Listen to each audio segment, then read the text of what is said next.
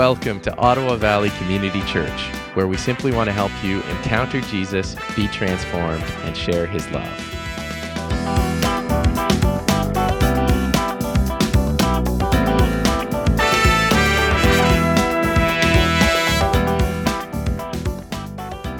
Good morning, everybody. Good morning online, too. As Aaron just said, I'm going to talk about Christian hope today. And just to start thinking about that, when we say Christian hope, is that different from other hope, other people's hope, people that are not Christians? And of course, we could think of all kinds of situations for that. But if we think about some other religions, let's just take one step back there. Can you live without hope? If you don't have hope in something to keep you going, where do people go? Well, the opposite of hope is despair. And when people are in despair, they're in this pit of hopelessness. And one of the things that's come out of COVID is a spike in suicide. And of course, we've adapted that into our culture through making death easier to have administered to yourself. And I don't want to go down that rabbit hole, but why would we do that? Because people in our culture have lost hope. One of the Proverbs says, without vision, people perish. Without a vision, a nation perishes. We could extend that to a culture. So here's one of the other Proverbs that deals with hope. Hope deferred makes the heart sick, but a longing fulfilled is the tree of life. Well, just think about how you go through your life. Every day when you get up, whether you say so or not, you're hoping for something. Right? You're hoping for a good day. You're hoping for good weather. You're hoping that whatever you're going to do today is going to prosper, is going to go well. And to get through a day, we need just those micro doses of hope. And then we have, medium-term goals and hopes, and you try to achieve those. And then you have long-term ones. Now, Christian hope applies to all of those. As Christians, we have a hope that Aaron was referring to this morning in the worship. The worship was going down that road, and the whole idea of communion is based on our hope in Jesus. When we take the Lord's Supper together, it's based on a common hope. We, as Christians, as a body, have a hope together. We may not share all the same hopes in our immediate lives, but our long-term hope is one. That's what brings us together into a community. It's what makes us church. The word church sometimes doesn't really convey what's behind it. The Greek word ecclesia, which we translate as church in English, refers to the assembly of God's people, the family, the coming together. It's a body. And so we use, and perhaps a little better way of looking at it would be the body of believers, because that's what church is, as you know. Like, we don't have a building here, but we're church. You don't need a building to be church. Having a church building does not make a church. When we don't have hope, the heart becomes sick. But the opposite is the fulfillment, which brings life. A couple of other scriptures dealing with this, and some of these might not be immediately evident as to what they have to do with hope, but they have everything to do with hope. There's so many references and paths we could take thinking about this subject, but these are some that I love. And So you can see what they are. The first one up there is from Romans 8, which is one of my absolute favorite passages of Scripture. The whole book of Romans is so dense. But in this one, Paul says, I consider that our present sufferings are not worth comparing with the glory that will be revealed. For the creation was subjected to frustration, not by its own choice, but by the will of the one who subjected it, in the hope that the creation itself will be liberated from its bondage to decay and brought into the glorious freedom of the children of God. This is a paradox. When you think about that. Has anybody in here never had any suffering in your life? What a rhetorical question. Everybody does. Young or old, you've got it, right? You might have some now that's pretty serious. But everybody's got these little things that go on in our lives. And, of course, we just have to look around the world to see, as Aaron was referring to earlier, the incredible depths of the suffering that's going on right now. In the book of Ecclesiastes, it says there's nothing new under the sun. And sometimes we think that whatever is going on in our time, in our lives, is, wow, this is, and in some ways it is different, but there's been suffering all through the history of mankind. The second scripture down there is from Galatians 5, verse 1. The Messiah, this is from the Kingdom New Testament, which is N.T. Wright's translation. The Messiah set us free so that we could enjoy freedom. So stand firm and don't get yourselves tied down again by the chains of slavery. What's that got to do with hope? Well, Messiah is Jesus. And what Jesus has done, he has set us free. He has set us free. And when we look around, and there's so much talk about freedom, and the desire for freedom, and the need for freedom, and everybody's looking for freedom. But what they're looking for to have that freedom is not an answer that's going to fulfill. Messiah Jesus sets us free so that we can enjoy freedom. And the deeper freedom that we need is not found in politics and all that kind of stuff. The final passage we'll be looking at a little bit is Colossians 1, 15 to 20. I could have chosen 500 different scriptures for this, but anyway, these are some of the ones that I think are tremendously good.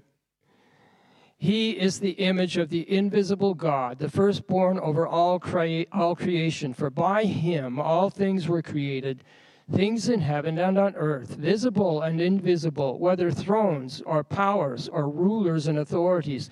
All things were created by him and for him.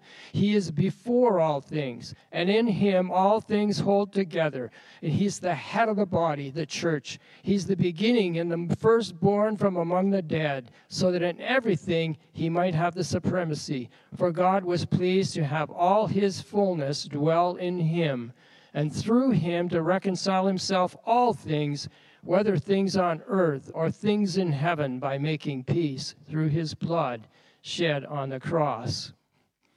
The word hope is not in there, but I hope you can see it.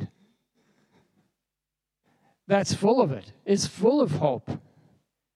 Because who is it that we are putting our faith and our trust in? It's this Christ, the anointed one sent by God. He is the answer. He's the answer in our lives. As we know, if you've given your heart to Jesus, you know he's your hope. He set you free from, in your situation, you name it. But he set you free from that.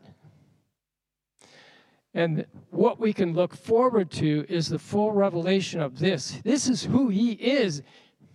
When he was here on earth, it was veiled.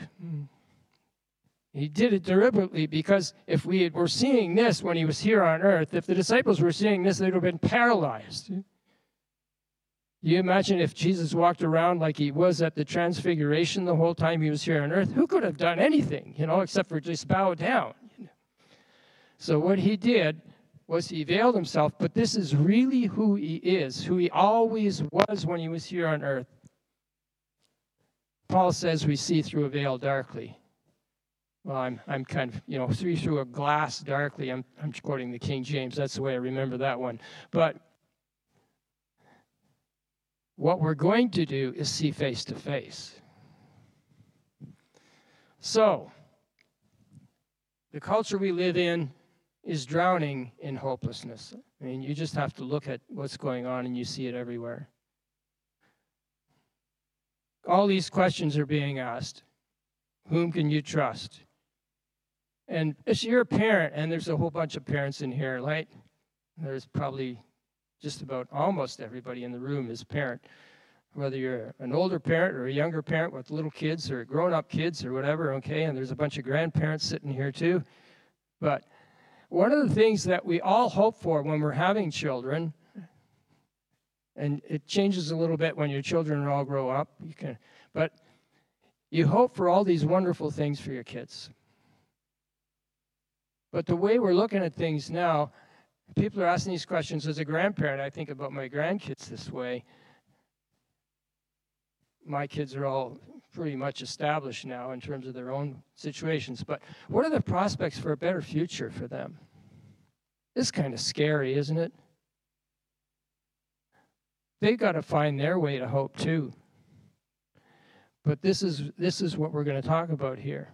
When we get behind all of this stuff, where do you go? Some people have, when you're growing up, and when you're thinking about where you're going to go, you're hoping for this wonderful relationship that's going to last your whole life. But a lot of the times what we find, and this is, you just have to look at separation rates, divorce rates, breakup rates, family breakdown, all that kind of stuff. Wow, the statistics are overwhelming. Governments seem paralyzed. They can't solve anything, and you just have to look around like how they're failing to deal with the stuff that's going on. That is absolutely horrendous stuff that's going on that's not being dealt with. They're paralyzed with fear. Or maybe something worse. The culture, I mean, you see the list here. This is just, but what we see when you get to the bottom of this list is many of our young people are losing hope that they're going to have a good life, that they've got a chance. I mean, that they'll even be able to get a house or something to live in, right? Well, like we were saying, there's nothing new under the sun. Just to get a little perspective here, right? And this is, as a historian, I do this all the time. But persecutions and injustice and oppression are not new. They've been around ever since we have records in history. Even ancient societies, you see it like you read the old, the translations of the cuneiform tablets from Mesopotamia like 4,000 years ago, and you see the same issues. Like when people talk about their personal situation, the king is a tyrant, everything's terrible, and, he's killing people, and yeah. We think it's a new thing. Maybe it's worse perhaps now than it ever has been. I don't know. It's hard to gauge that. But the rich get richer, the poor get poorer, and the people at the bottom are oppressed and hopeless. But we go back through history. I mean, like 1/4 to 1/3 of the population of the Roman Empire were slaves. They were slaves. In Athens, ancient Athens, the so-called model of ancient democracy, half of the population were slaves. Did they have hope? The people who had the hope were people on the top, right? Slavery and subjection to arbitrary law, that's not new. So, what about our time? Well, there is something different and special about our time. And it's a hiccup in history, really, when you think about it. And it's not even the whole world that's enjoying the thing that I'm talking about here. For the last 100 years or so, a significant portion of the human population of our precious cosmic jewel, planet Earth, has broken free from much of the big problems listed on the previous slide or two. To a large extent, not totally, not ever, nothing is ever complete that way. and had been able to move into something never seen before, a society where there was real, and still is to some extent, real significant freedom from many of those things that we were looking at there. I'm talking about the civilization that we call the West. If you look around at the other civilizations that are out there, guys, they don't have it. They've never had it. This is unique. It is absolutely special in history, what's happened in something that we call the West today. We're talking about Europe and the countries that have been derived out of European civilization, that are spread around the world here and there, and the influence of it is, gone worldwide to some extent. But these things that we call the freedoms that are our rights and all of that, these precious things have only come here. More equality, equity, etc., etc. Okay? And what we're seeing happening, perhaps, is it's all unraveling gradually. All right. So there's a road. Okay, this is a little blip about how, maybe not so much now. I think this is beginning to change. But typically, when I was a young Christian, we could have heard a lot of these kinds of things, okay? Evangelicals and charismatics have often been taught that if you give your life to Jesus, your troubles will all somehow evaporate and go away. Yeah? You'll have financial success, you'll have career success, and you just have to ask God and you'll get it. Right? Name it and claim it, things like that. And I know that maybe we didn't all end up going that, but Jesus, the doctrine is that Jesus wants you to be prosperous, and I'm not saying that he doesn't. But you don't automatically get it. And if you don't have these things, you must be a loser in your faith. Must be because you don't have enough faith. You've got sin in your life. Because you got a pride problem, and you need to stop and become mature. You've got unforgiveness in your life, and maybe that's true. But you get bogged down, and you feel like I can never please God, and all that. So the point is that there's something blocking you from get these things. Well, you want to know something? Scripture doesn't really teach that. Yeah, it's definitely, you got to get rid of sin in your life. You got to deal with unforgiveness. But does that stop? Let's say you deal with all that stuff. Let's say you get your life, fixed. Do you stop having suffering? Do you stop having troubles? Is that what happened to Job? Right? We know the answer to that is no. The typical pattern of what happens to people when they don't have hope. We have these goals, we have these aspirations, and we don't get them. Or maybe you get them personally and they don't seem to pan out to be what you were hoping for. That goes on long enough, we end up in discouragement. Discouragement because, I must be a loser, negative self-image, and you give up.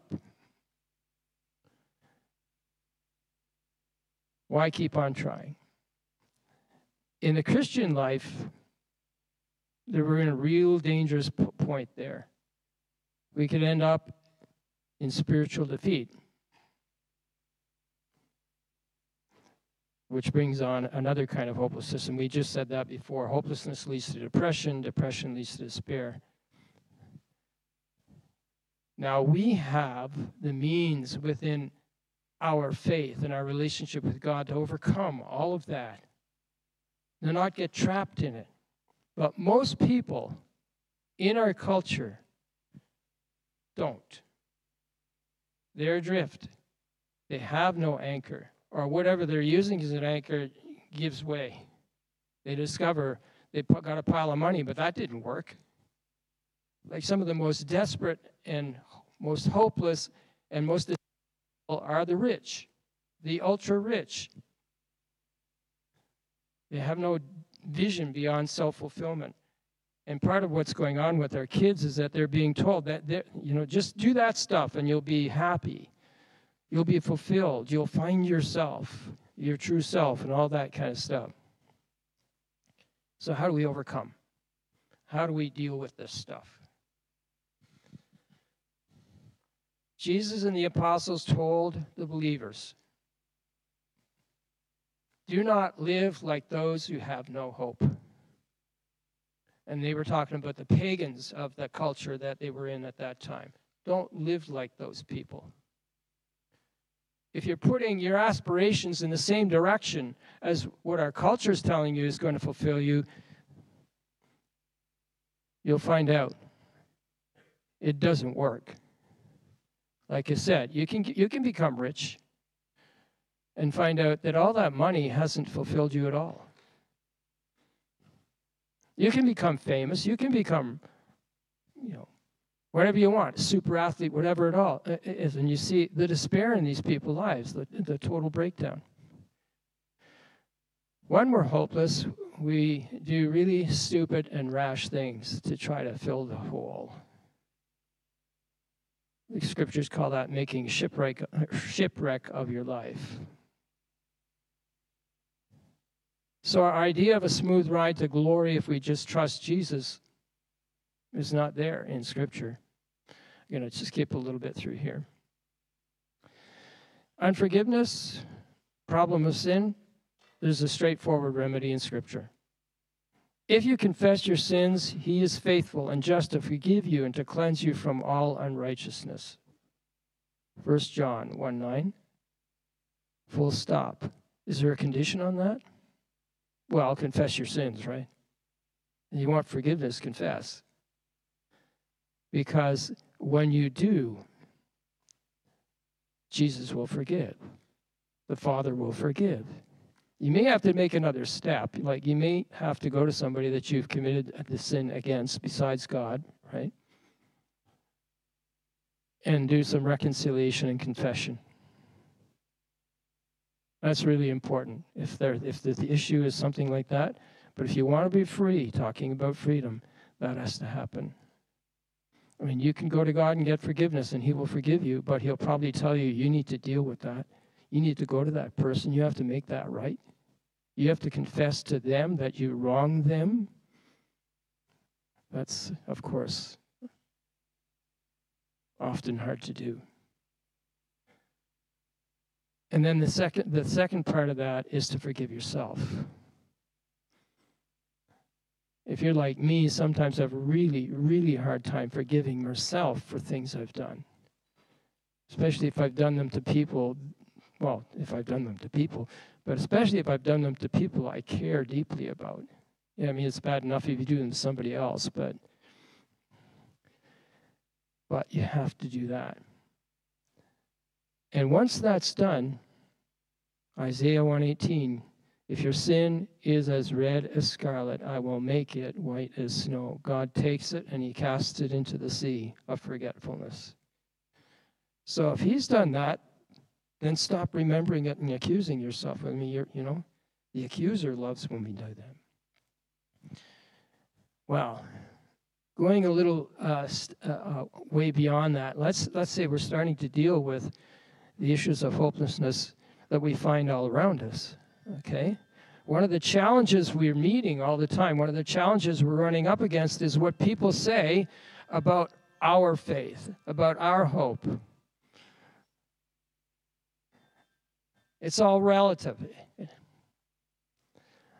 And when you're dealing with people who have a very different point of view than you, it's really hard to communicate with them because they kind of relegate it all into, whatever truth is true for you, that's fine, all that kind of stuff.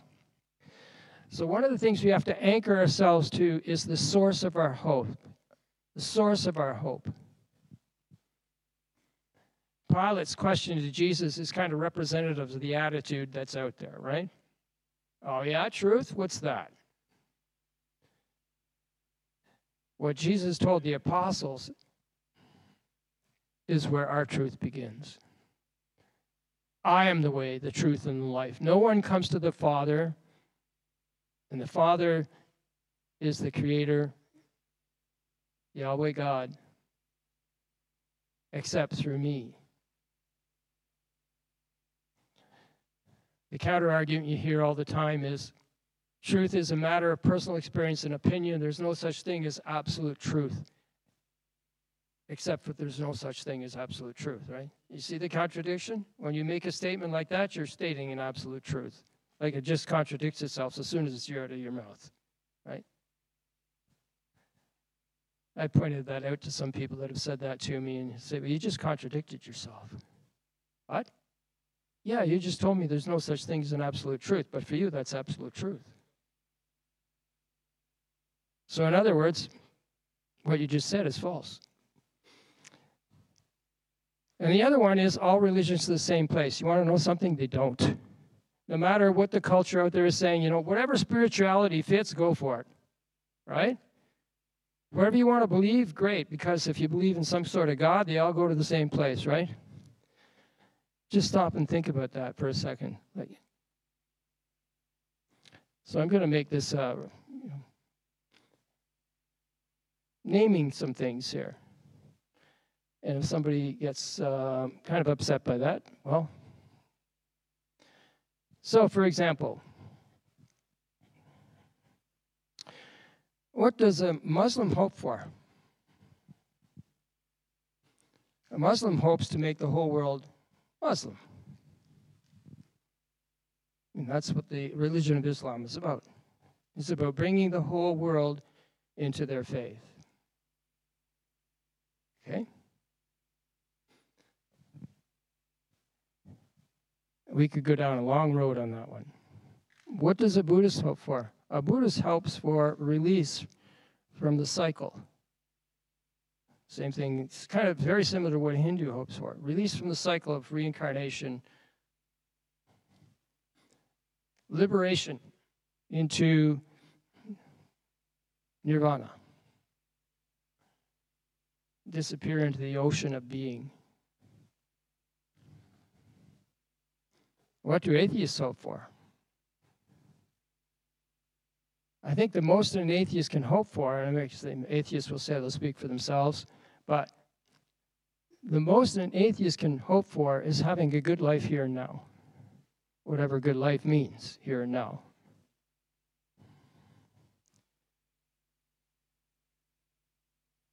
Statements that people make, like the one about, you know, no such thing as absolute truth. The problem is that nobody really believes that. All of our human history and personal and scientific experience teaches us that there are real truths, or what Francis Schaeffer called, Francis Schaeffer was an apologist, like a tremendously gifted apologist, theologian of the late 20th century. He said, there are true truths. I mean, the reason he said that, it sounds like a tautology, true truths. Of course they're true truths, because he was differentiating from what people declare to be the truth, which is not. What he's saying is basically there are absolute truths. There are some things that are really good and some things that are really evil. We've seen it in front of our eyes in the last month. And yet the world will not accept it and believe it. Well, the world, quite a few people around it, that are coming out in public now.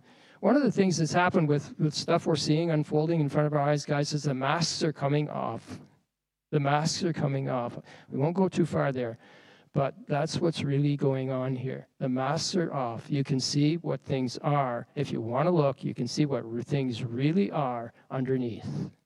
Okay? There are true truths. For example, nobody would, and this is a kind of a silly example, but not really, nobody would be willing to defy the law of gravity by saying, well, that's not absolutely true. Okay, go out and test it. All right? Leap off of some place or, you know, just try it. And we could go down, you know, a whole bunch of different examples like that. I mean, they're absolutely silly, right? No such thing as an absolute truth. Well, some things you think really are absolute truths because you would never try them. The thing is that in moral and spiritual things, there are also absolute truths. Every human society that's ever existed has said that murder is wrong, theft is wrong, child abuse and adultery are wrong, injustice to the poor and widows and orphans are awful, etc., etc., okay? People believe, no matter whether they come out of the Christian background, Jewish background, whatever, they believe these things.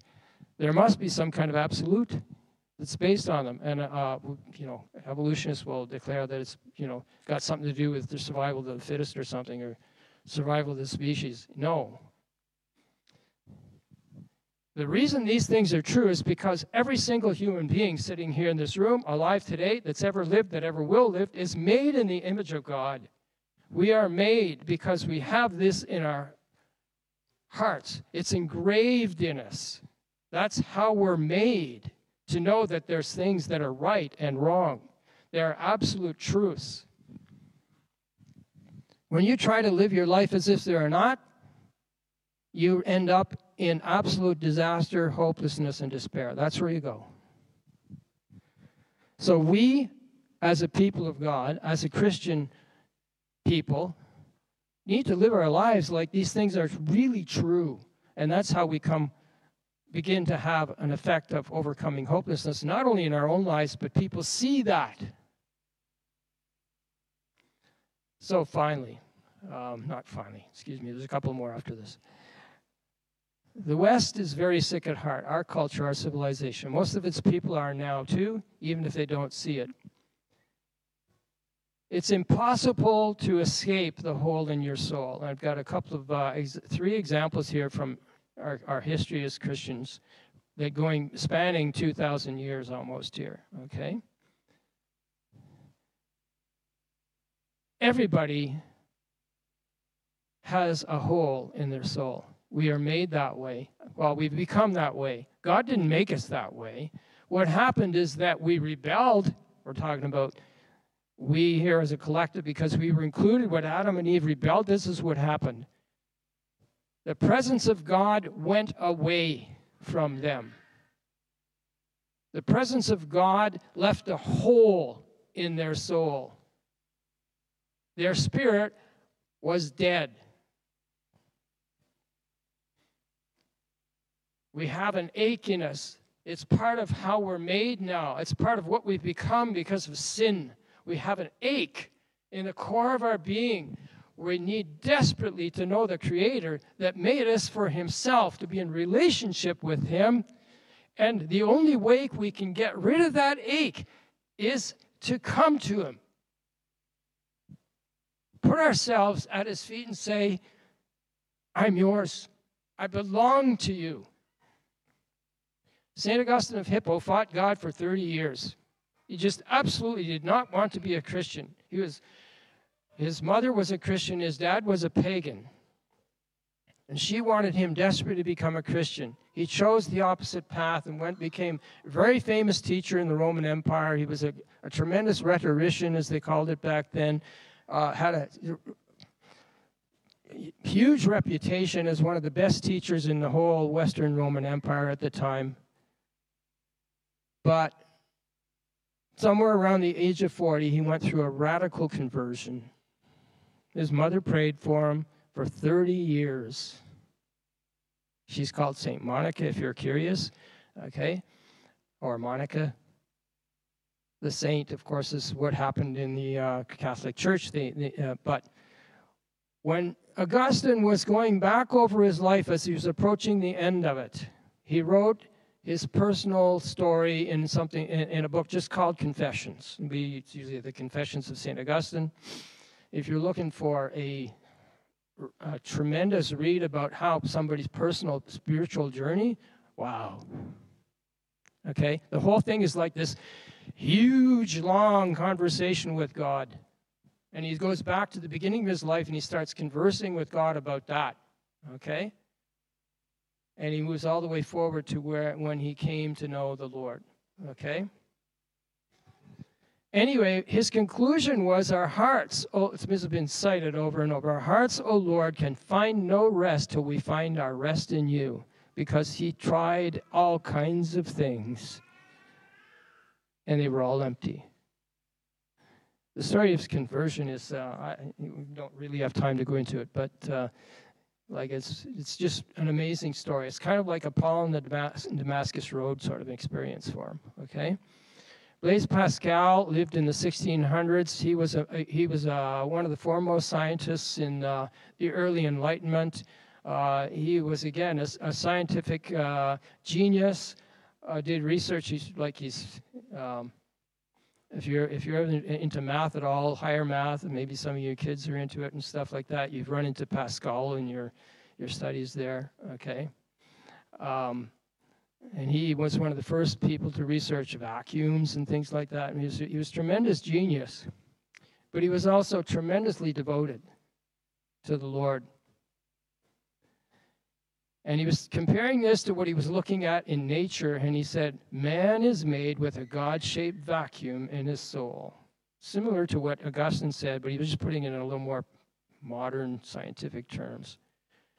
And he was looking around at the totally vain society around him, the way French culture was at the time. Sounds a lot like ours when you read the stuff. Finally, of course, we've got Paul, who was fighting against Jesus for years, right? Persecuting Christians, leading them to be put to death and stuff like that. Whether he actually personally did it, put people to death, didn't really matter. He was an accomplice in it. And we know what happened to him. Paul was looking to fill the hole in his soul, and Jesus got a hold of him. All right, so we go back to the scriptures here for a few minutes, and then I'll finish. So Paul was saying that what we're suffering now, whatever it is not to be compared with, with God, is what God's got prepared for us. Okay. But the suffering that's in creation this is the contradiction, has hope built into it. Aaron was referring to it this morning with the resurrection. What's the meaning of the resurrection? The meaning of the resurrection is that the hope that's built into us that we can't live without. We have been given the sign, the seal, that God is fulfilling it, that he means to fulfill it completely. Not just a little bit. Not just undo some of the bad stuff. Undo all of it.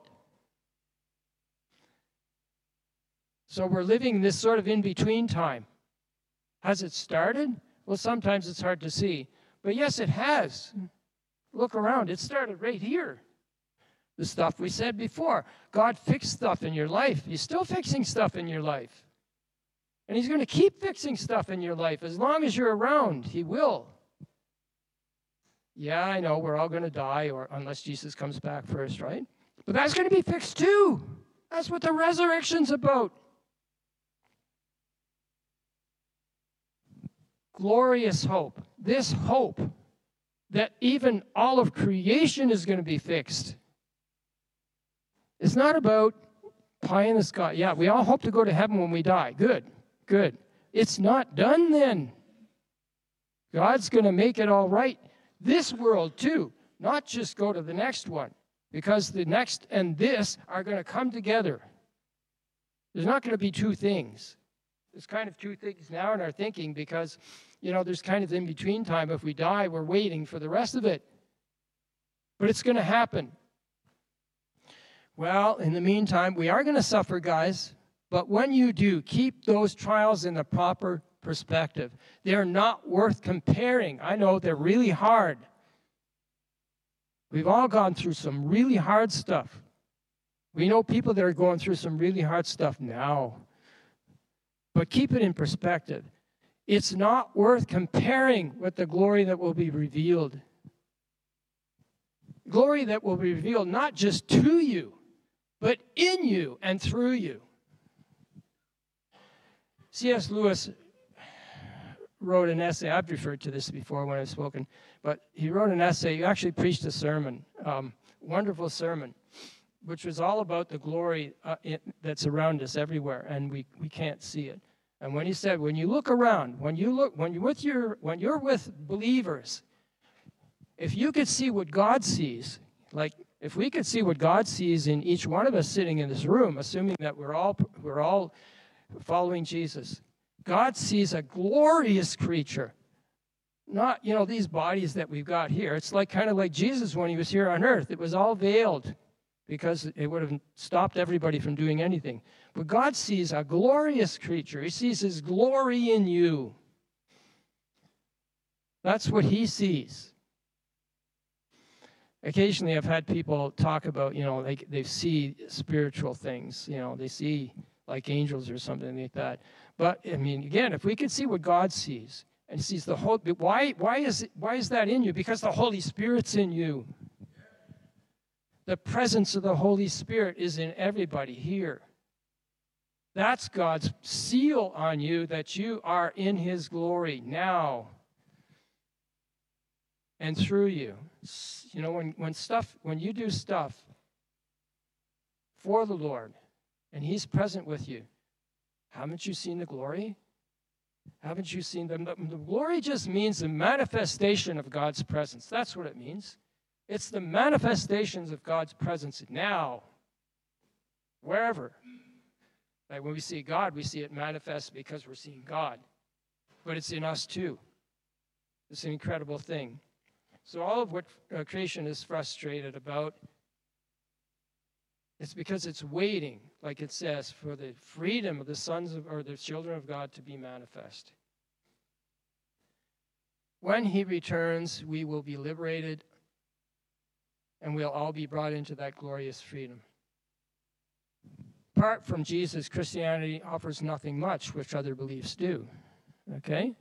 Like you can get all kinds of, ideas and stuff from other, but what is the central thing of Jesus that is Jesus? Without Jesus, Christianity is another option. That's all it is. Jesus is the answer. You teach this in Sunday school. What's the answer to that question? Jesus, But he is the answer. That's the whole thing. That's why he came, because there was no other answer God could give. I won't go back through that, but that's what that's about. So, I'll go back up one. As we're concluding, Christ in you, the hope of glory. The hope of glory. Christ in you is the hope that we need. Christ in you is the hope the world needs. That's where our hope is. It's in Jesus and Jesus only. It's in the things that he has done. It's in the resurrection that is the seal of God. And what about the ascension? Just a little blurb about the ascension. Okay? Wouldn't you have preferred that Jesus just stayed on earth? The resurrected Jesus just stayed on earth, and then, we could have just wrapped it all up there and then, right? So why did he do that? Ascended into heaven and left us to clean up, well, not really clean up the mess, but you know what I mean? He left us here. Because how is his glory going to be? And I'm giving a bit of an answer here. I'm just kind of I'm thinking about this, okay? The ascension was that so you could really understand that his glory is in you. So that we could become the vessels that manifest his glory in the world. And he gave that commission to the apostles as he was leaving, right? Go into all the world. Share, preach, teach, baptize, make disciples, right? All of that is about bringing the glory of God's kingdom into this world now. And as we do that work and wait, at some point, we don't know when, he'll come and finish it. So, I'm just going to conclude with that and say shalom, shalom.